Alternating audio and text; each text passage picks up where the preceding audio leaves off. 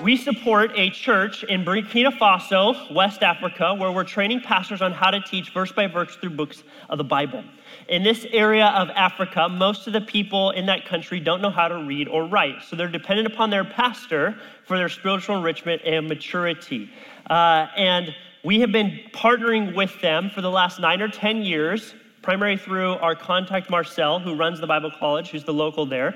And we send them out to plant churches after 3 years into unreached people groups or in persecuted areas. Places like on the border of Mali and Niger, Benin, Ivory Coast. All of these countries, most of them are not restful countries. They're not peaceful countries. They're in opposition towards the gospel. And so we want to partner and invest, and we're thankful for your tithes and offerings that help support them. About 6 years ago, I was scheduled to go over there into Burkina Faso. We would usually go over once or twice a year, bring in about 200 pastors, teach through an entire book of the Bible for 6 or 8 hours a day for about a week and a half, and then they would take that back to their churches and they would teach it through their churches. Well, this particular trip ended up getting canceled. Thank goodness to the sovereignty of God. We moved it because there was some things going on in that country. And we're so grateful that we did, because when we were supposed to be there, we would have gone to this restaurant in West Africa, which has 3 essentials that every American needs: air conditioning, Wi-Fi, and hamburgers. Now, we're so grateful that we didn't end up going there, because that place was hit that night with terrorist attacks, because they thought Christians would be there and they would oppose the work that God wanted to do. About 6 months ago, I was FaceTiming with our contact over there, Marcel, and he had about 9 of the pastors that we support that were on the screen, and I was encouraging them, checking in on them, just seeing the work that was going on there. And in the middle of the conversation, he stops the conversation and tells me that each one of those 9 guys have physically suffered for the sake of the gospel. Over half of them have been beaten for the sake of the gospel. Over half of them have lost land, had their church burned or their harvest destroyed, which was their means of income. And the other half of them have lost property or land despite doing what is good. And here they are suffering for what is doing good.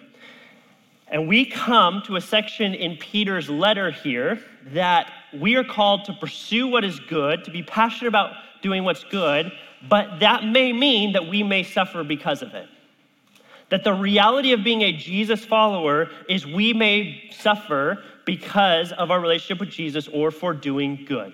And for the rest of Peter's letter, he focuses in on this theology of Christian suffering, something that we don't love to talk about in the American church, but is crucial because it's talked about quite a bit in the scriptures. And so we're going to spend the rest of the summer unpacking this idea and this theology. But for our time this morning, we're going to look at 1 Peter chapter 3, verses 13 through 17, where we're going to see suffering for doing good. And what he starts off with in verse 13 is a passion for doing what is good. It says this: "Now, who is there to harm you if you are zealous for what is good?"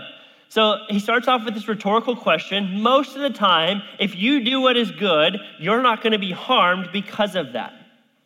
But the reality is Peter's calling you and I as Jesus followers to pursue goodness in our world around us. This means that we should have lifestyles that are characterized by generosity, that we should be generous with our money, we should be generous with our possessions, we should be generous with our time, and going out of our way to model this form of goodness. We are to be people that are unselfish with our time, serving other people, putting other people's needs before our own, that we would be a people that are sacrificial in our duties. That we would be people, goodness is also characterized by this idea of kindness.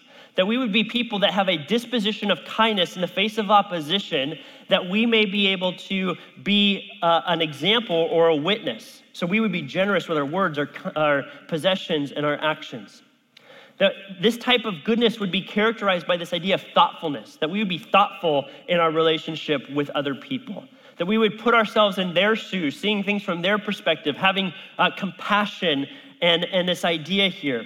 Now, this type of lifestyle makes it really, really hard to argue with, and we should all strive to live this out. We should all strive to be generous people. We should all strive to be kind. We should all strive to be sacrificial, and we all should strive to be thoughtful. For our God himself is called a good God. Psalm chapter 34 says this, taste and see that the Lord is good. You see, God models this idea of thoughtfulness. He models this idea of generosity. He models this idea of kindness. He models this idea of being sacrificial. And this is who our God is, and therefore we should strive to be good in and of ourselves. But he doesn't just say be apathetic in your goodness or be passivity in our goodness. He calls us to be zealous in goodness. We are called to be passionate in our goodness. And passion is often caught, not taught. Like if you're around somebody who is passionate about something, you want to be around them. You want to spend time with them. That's this picture here. In the New Testament, there was a political party of Jewish patriots called the Zealots. They pledged to free the Jews from all foreign rule by whatever extreme measure. If it meant lying, they would lie. If it meant stealing, they would steal. If it even meant assassinating somebody, they would do so. They deemed it necessary, even if it resulted in their own death. And Peter knew this group and had been friends with Simon the Zealot, who was one of the 12, and he's calling us to have this type of passion, this type of devotion, no matter what else, to be focused in on doing good. You see, in Eugene, we love our ducks. We are passionate about our ducks. We fly flags outside of our cars on game day. We fly duck flags outside of our house. We buy the latest duck gear. We look for the latest trend in what uniform they're going to wear. We buy a bigger screen TV, and we even yell and scream at the TV, thinking we're going to make that big of a difference in a game. We will show up to a game, we will join with the rest of the crowd, and we will scream and we will yell, and the next day we'll wake up with a headache. We won't have our voice because we are passionate about our ducks.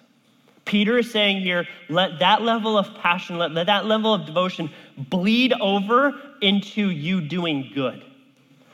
You being thoughtful, you being kind, you being generous towards others. And can you imagine what our world would look like? Can you imagine what our community would look like? Could you imagine what your workforce would look like if we had this level of passion, this level of zeal for doing what is good?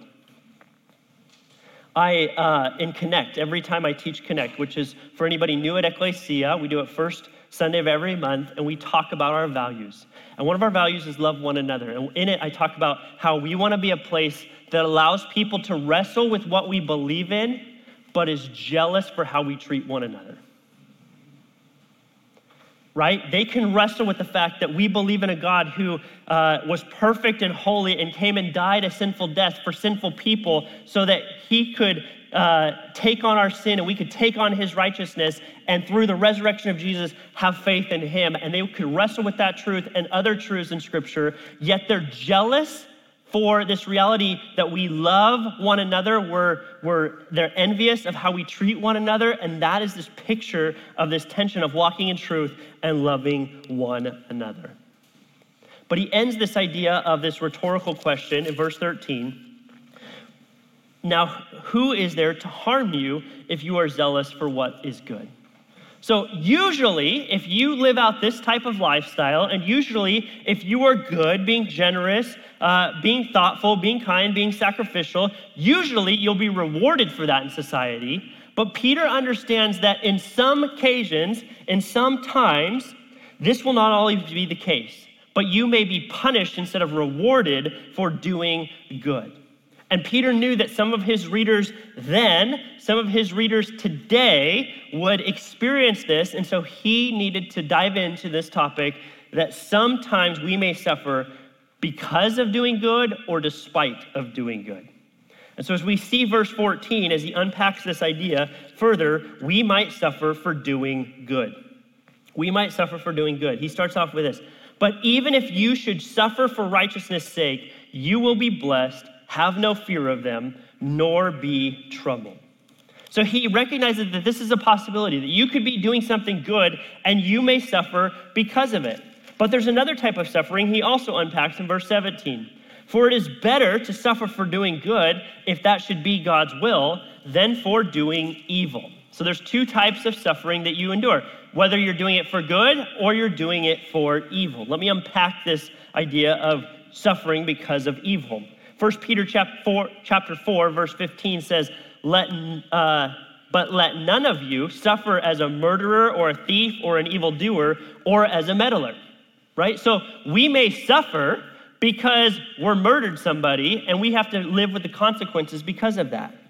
Or you may be stealing something from a business, from your employer, from a grocery store, all of those types of things, stealing somebody's possession, and you may suffer the consequences of that. An evildoer or a meddler, getting involved in people's business when you don't deserve or don't have the right to be involved in that, and you're trying to negatively influence them. This is an example of suffering for doing evil. He draws that picture, but the bulk of our passage this morning is talking about suffering for doing good. Suffering for doing good. He says, for righteousness' sake. And many in the New Testament, including Peter's readers, suffered. And we too shouldn't be surprised or afraid if suffering comes. He even uses the term God's will there. Because the reality is that just because you follow Jesus doesn't mean that you are going to be immune from suffering. Just because you choose to have a relationship with Jesus doesn't mean that you're going to have the absence of suffering. And what he unpacks here is in contrast to some circles of Christianity that try and teach that if you become a Jesus follower, you're going to be healthy, you're going to be wealthy, and you're going to be wise. And if you do that, this easy believism just ushers you into God's kingdom. But that is a foreign concept in the New Testament and is a foreign concept in the lives of many people that we look up to in scriptures. For example, Peter, who we're reading about right now, who's writing this, he was crucified upside down. And guess what he was doing? Advancing the gospel, and that's a good thing. So he's suffering despite that.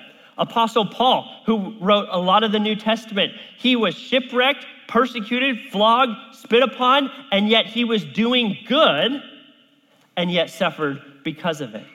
And look at the life of Jesus. Jesus himself suffered on the cross while he was doing good, feeding the sick, taking care of the homeless, loving children, welcoming them in, healing the sick. All of these things were examples, and yet he suffered for doing this level of goodness.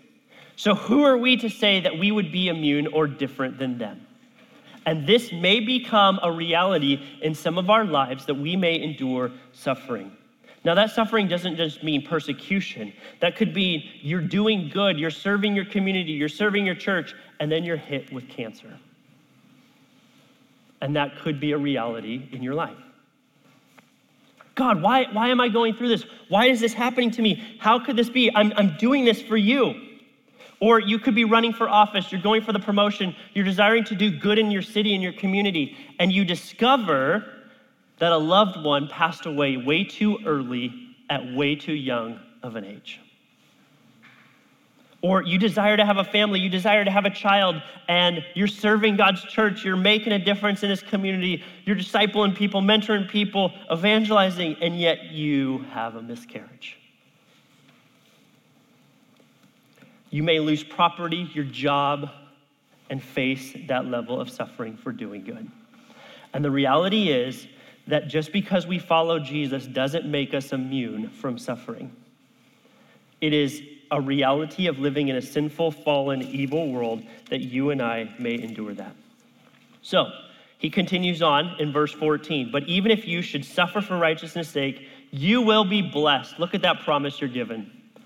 You will be blessed. Now, that is not what I expected Peter to say when he's talking about this topic of suffering. That you are promised a blessing. You're promised to be filled with joy. You're promised to be happy.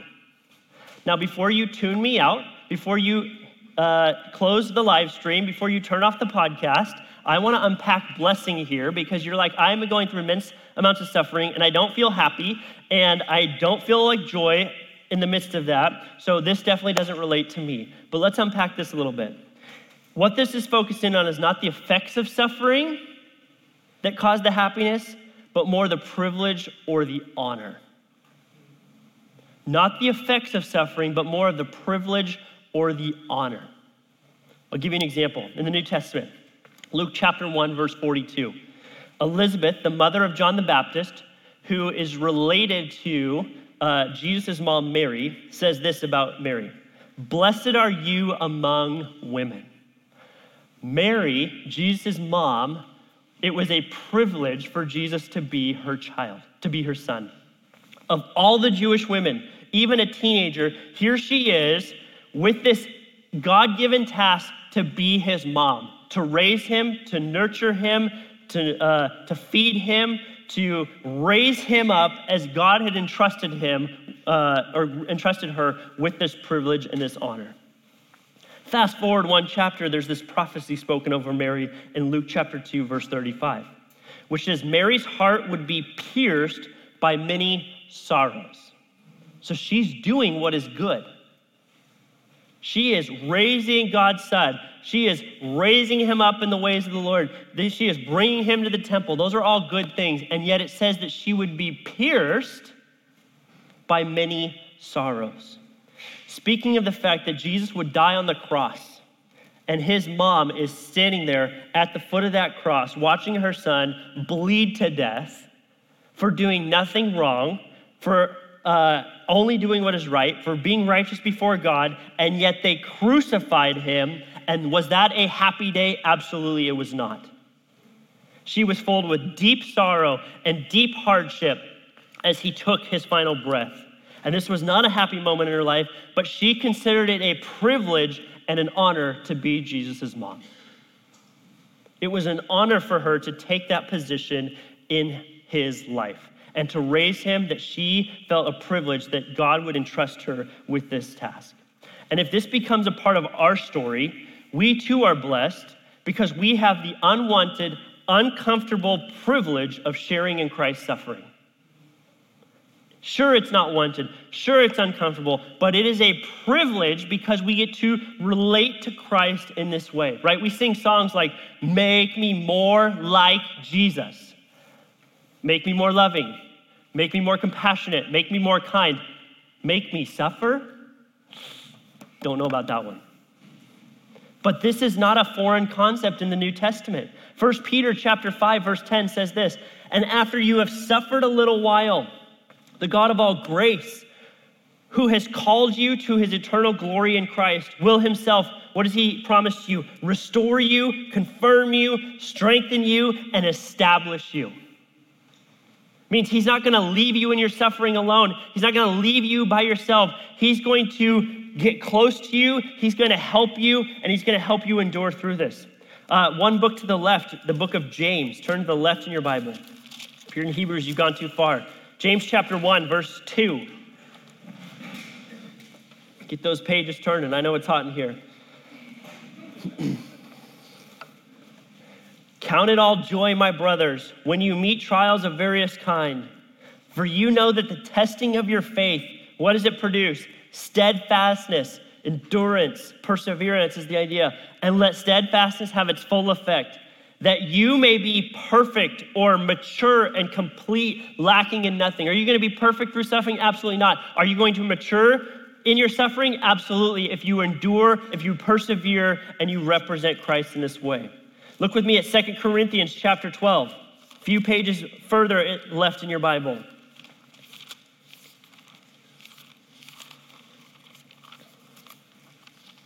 Second Corinthians 12, verse 10.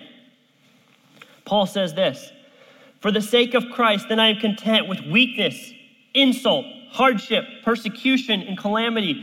For when I am weak, then I am strong." Is that easy believism? Is Paul getting healthy, wealthy, and wise there? Absolutely not.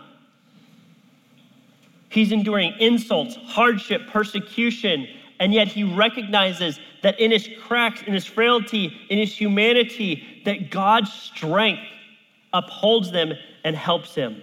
Look with me at one more, Matthew chapter 5. First book in the New Testament. Let's look at the words of Jesus here, verse 10.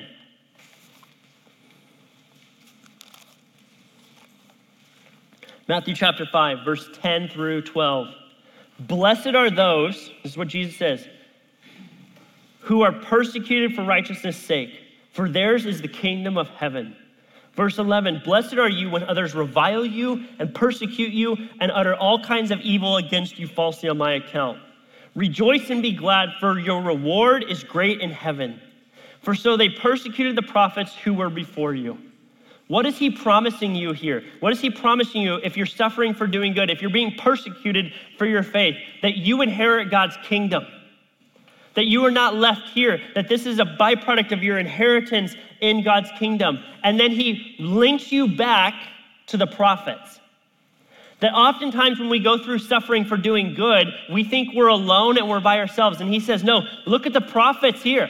The prophets suffered. And then he says, and look at the apostles, they suffered. And look at Jesus, and he suffered. So you're not alone. You fit into the story of history with men and women who suffered because of me, and yet you get to identify with it, and it's this privilege that you get to be a part of. You're not alone. You're not the only one suffering. There are people today suffering for doing good. There's people in this church who are suffering for doing good. There's people in history past that have suffered for doing good for God's kingdom. You're not alone. Despite what your social media thread says, despite what you see other people's lives look like, the enemy wants to isolate you and make you feel alone, to get you to forsake God's church and to forsake your relationship with Christ. And Peter understands that this is not our normal response. Peter understands that this is not how we are naturally going to do, that we're not going to approach suffering for righteousness' sake and say, man, I'm blessed. What does he say next? Have no fear of them, nor be troubled. This command is not a natural response for us. Don't be afraid. Yeah, right, I'm going to be afraid. That's our natural response. That's how we're going to do it.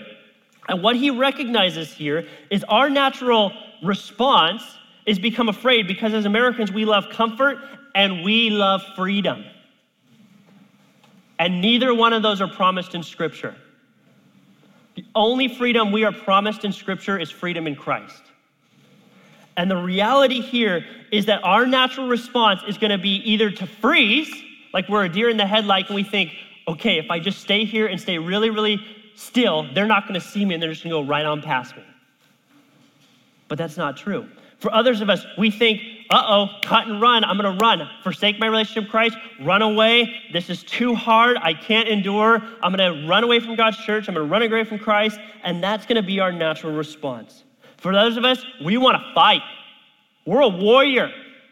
This is fighting words. These are my freedoms. These are my comforts. And I'm going to fight for them. What does he say? Don't be afraid. Don't be filled with fear. Don't be troubled. This is the picture that he gives us. And the reality is, we love our comforts and we love our freedoms.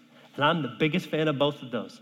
But as I read the New Testament, neither one of these are promised to us, which is a scary reality. And they're gifts that we get in this country. They're opportunities we get to take possession of and enjoy, but if they disappear, do we still remain devoted to Christ?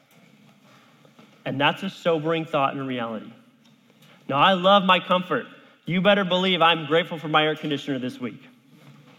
I am not so grateful for the lack of air conditioning in here. But do I still pursue Christ despite not having those gifts? Do I still pursue Christ if my freedoms disappear? And that is the test that we are going to face. So how do we not get distracted by our fear? How do we not allow our fear to paralyze us? Peter gives us 3 ways. 3 ways to endure our suffering. 3 ways that you and I can endure suffering together in verses 15 and 16. The first one is seen in verse 15. We need to have a strong devotion to Christ. But in your heart, honor Christ the Lord as holy. So we need to have a strong devotion to Christ. The only way we are going to get through suffering, to endure suffering, is our devotion to Christ. And we want to honor him. We want to make him the priority, because when comfort disappears, when freedom disappears, when these other gifts that we have in this country disappears, our devotion to Christ is what's going to keep us on the straight and narrow. And our eyes fixed upon the author and finisher of our faith is what's going to help us. And when we honor Christ, we affirm our submission to his control and his guidance in our life. You see, when suffering comes in, all of a sudden we recognize how little control we actually have. And so we're grasping at air, thinking we're going to control things. And in reality, we have absolutely no control. And we need to depend upon his guidance to see us through, even if it means suffering. But notice what he says, in our hearts. Now, this concept is both an intellectual faith and also an emotional faith, right? For us, we don't play in this tension very often. We are really, really prone to an intellectual faith. I love to learn. I love to think. I love to figure out tough truths. I love to wrestle with God's word. And it's all mental. It's all in my mind. This is how my faith works. For others of us, we're over in this camp and we're passionate about our emotional faith. We love to come into this place. We love that the band is rocking. We love to get caught up into worship. Steve is one of the most passionate individuals we've ever seen, and he inspires us. He makes us passionate for Jesus, and it makes us feel really, really good. Here's the problem with that. When suffering enters the picture, when we walk out these doors, do we still pursue Christ? Do we still have a strong devotion to him? And that's the question that we are left with. Because if our faith is simply emotional, those emotions disappear, those feelings disappear, but do we persevere and endure, still fulfilling God's calling of doing good in this world? And if we're simply devoted to an intellectual faith, it's just theoretical, and when we're challenged to live the truths that we intellectually believe out, if we don't live those things out, then we become hypocritical, which can be damaging as well. So we need to make both a priority. Both need to live in this tension, that we need to have an intellectual faith that is reason and that is learning the scriptures, and an emotional faith that devotes our affections towards Christ together. And what he says is a strong devotion for Christ will make you holy. It will make you set apart. It will cause you to look differently, because suffering is not just for the Jesus follower. Suffering is a byproduct of living in a fallen world, and both those who don't know Jesus and those who do know Jesus may suffer as well. And he's calling us to be holy, to be set apart. You see, this last week I did a wedding up in Portland. And at those weddings, I don't just wear casual clothes. I'm a fairly casual individual. You'll usually see me in jeans and a t-shirt or shorts and a t-shirt. But on rare occasions, you'll see me be set apart in the sense that I'm wearing a suit. Now, in my closet, on the left side of my closet, is my jeans, my t-shirts, my collared shirts, and then set apart for really special occasions is this suit. These clothes over here get washed in the washing machine and the dryer. This suit over here, it goes to the dry cleaner.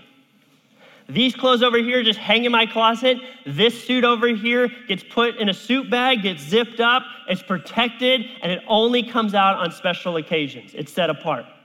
And those two special occasions are if you're getting married and you're getting buried. That's it. That's what Peter's talking about.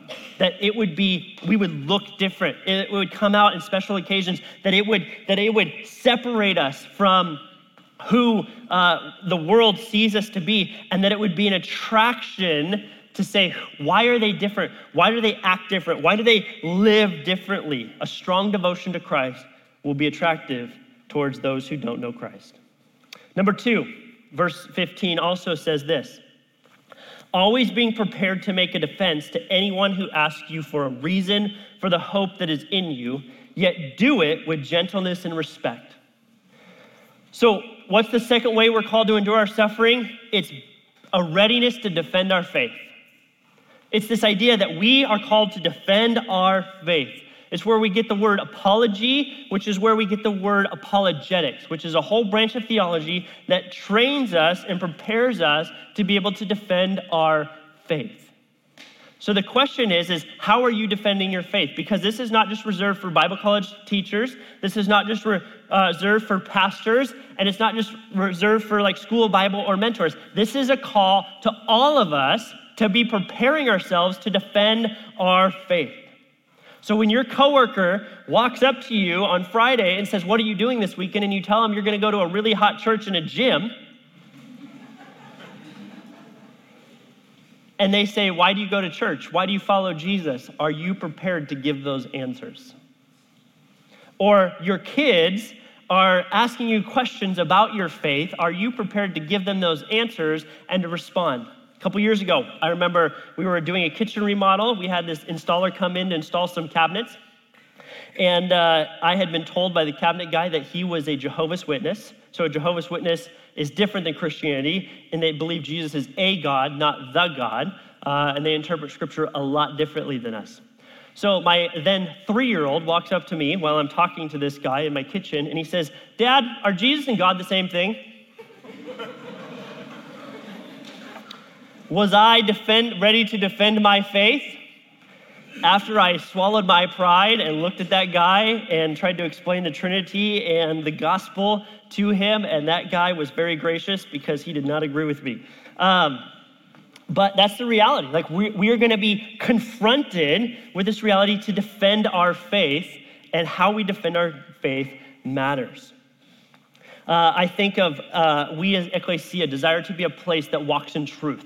So we want to prepare you to defend your faith. That's why we offer things like discipleship, where we're training young Jesus followers to know and obey God's word. And when I say young, I don't mean simply young in age. I mean young in your faith. And we want to be a place where people young in their faith come and they learn and they grow and hopefully they mature. And that's why we have over 50 mentors here that mentor about 75 to 100 people a year in their faith to help them mature so that they can defend their faith.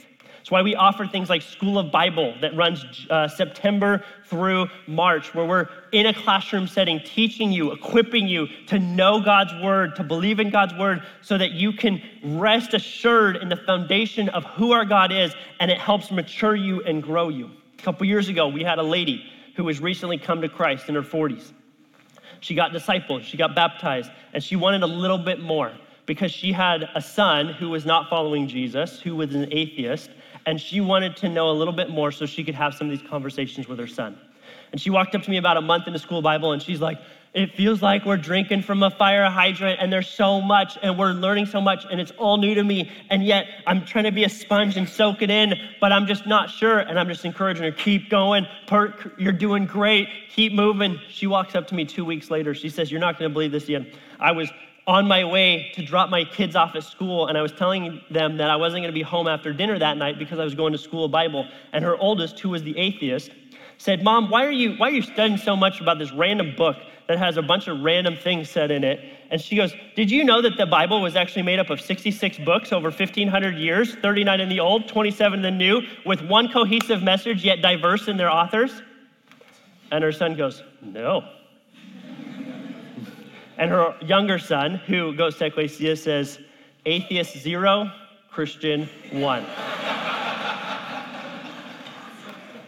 And they laughed it off, all of them, so it wasn't antagonistic. But she was like, I was ready to defend my faith.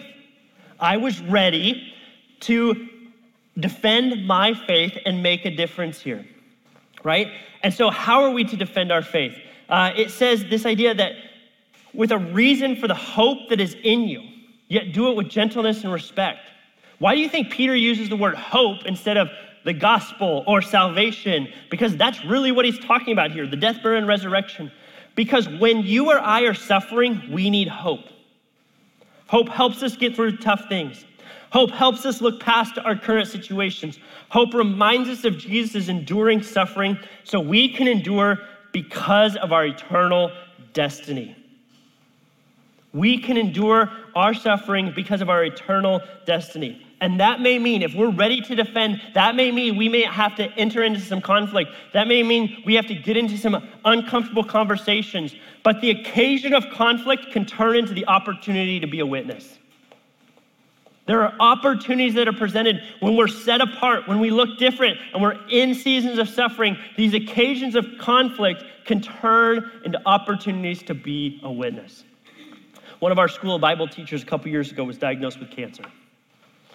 And it was a very aggressive cancer and a very rapid one. And by the grace of God, he is still with us and he is still here. And he continues to be faithful in his community, faithful to teach his students at the university, and faithful to continue to teach School of Bible.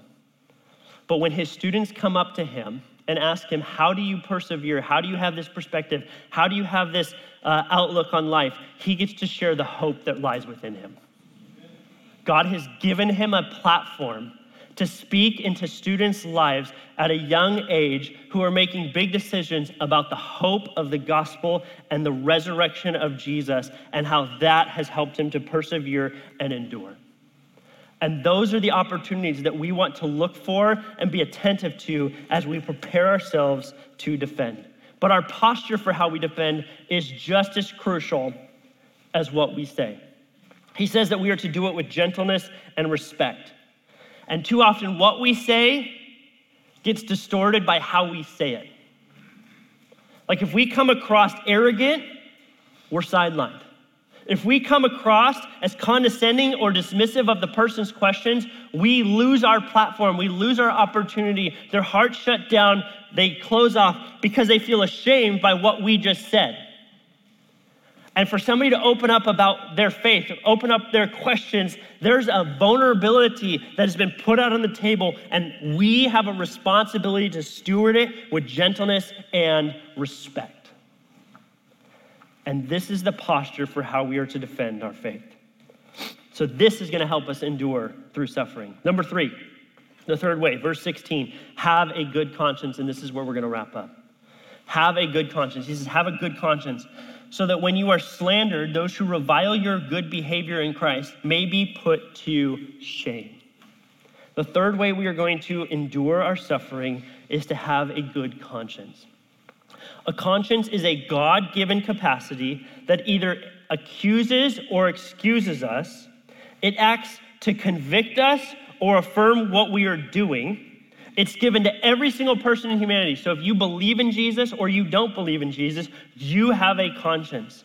But hopefully, as we follow Jesus, as we read his word, as his word renews our minds, our values become more like Christ's values. You see, because a conscience doesn't guarantee you right and wrong. Your conscience is based upon your value system. So what you value may be different than what I value. So my conscience is going to prick me differently than it's going to prick your heart as well. But hopefully, as we follow Jesus and the conviction of the Holy Spirit, our conscience becomes more in line with God's values there. That's why in other areas of Scripture, it tells us that we could have an evil conscience or a seared conscience. Look with me at Romans chapter 2, verse 14 and 15, which talks about this idea. Romans chapter 2.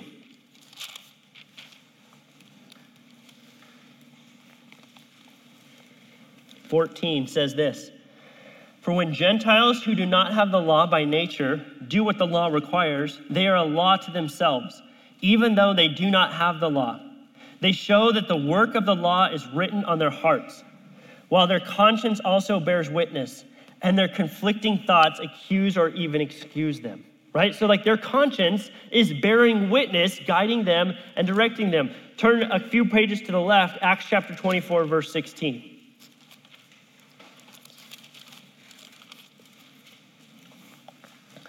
It says this, "So I always take pains to have a clear conscience toward both God and man."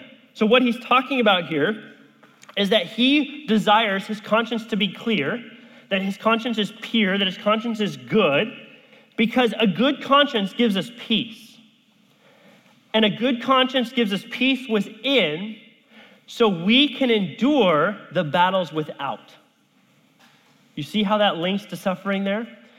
When we have a good conscience, it leads to internal peace, which allows us the opportunity to be able to withstand the battles without. And what battles is he talking about? He's talking about being reviled, being lied about, being slandered, being insulted, being mistreated. And that's going to help you endure this. There's a classic Disney movie by the name of Pinocchio, where this little puppet is built, and his builder decides that he wishes that little puppet would become a boy. And so one night, this little puppet boy becomes a wooden boy, and he's given a cricket to be his conscience. And that cricket was there to prick and guide him and direct him. But Pinocchio gets led off into Pleasure Island and deceived, and every time his conscience is pricked, the visual representation that his conscience was not clear was his nose would grow. That was the visual representation that he did not have a good, clear conscience. And the reality is, when internally there's an absence of peace, it distracts us from the battle without. But if we have a clear conscience, if there's internal peace, then we can withstand the battle that's without us, around us, and we look for those opportunities to defend our faith. We have the evidence of our devotion to Christ, and those things take place, and it puts them to shame, as it says at the end here. Their shame is not good in and of itself, but it is the posture of enduring by having a devotion to Christ, defending our faith, and maintaining a good conscience. It will silence their accusations and cause them to consider the gospel. Did you catch that? The most attractive thing for those of us suffering will be how we respond. We will silence them with our character by being an example of gentleness, respect, having the hope, learning to prepare ourselves to defend our faith, and passionately pursuing Christ. These will become attractive to those who don't believe Jesus, who are reviling us, and it will cause them to begin to ask questions about our faith. That's a lot different than what society tells you and I to do. It says cancel people. It says stand up and fight against them. But kindness, gentleness, respect, having hope, a passion for Christ, those are what is pictured there that is going to be the greatest testimony and picture for what that looks like. It's a sobering reality, and it's tough to grasp. But if you are here and you are suffering because of cancer, because of a miscarriage, because of a loss of a loved one, because a loss of a job, or whatever that may look like, I want to leave you with this exhortation. Don't grow weary while doing good. What you are doing, serving Christ, being devoted to Him, passionately pursuing Him, don't grow weary while doing good. What does He say next? For you will reap a harvest. That's not always the perspective you and I have when we're going through suffering. And I can't promise you what that looks like, how that will happen, but this is what I do know. I know people in this church who their enduring suffering has led their children into a stronger relationship with Jesus. That through them enduring their suffering, it has changed their friend's prayer life and their devotion to who God is. It has also in the story of Job, you see there was monetary investment there. There was monetary gain for the world. And that's not promised to everybody, but that is a reality and a possibility there. But my exhortation to you as we wrap up is don't grow weary while doing good, for in due season you will reap a harvest.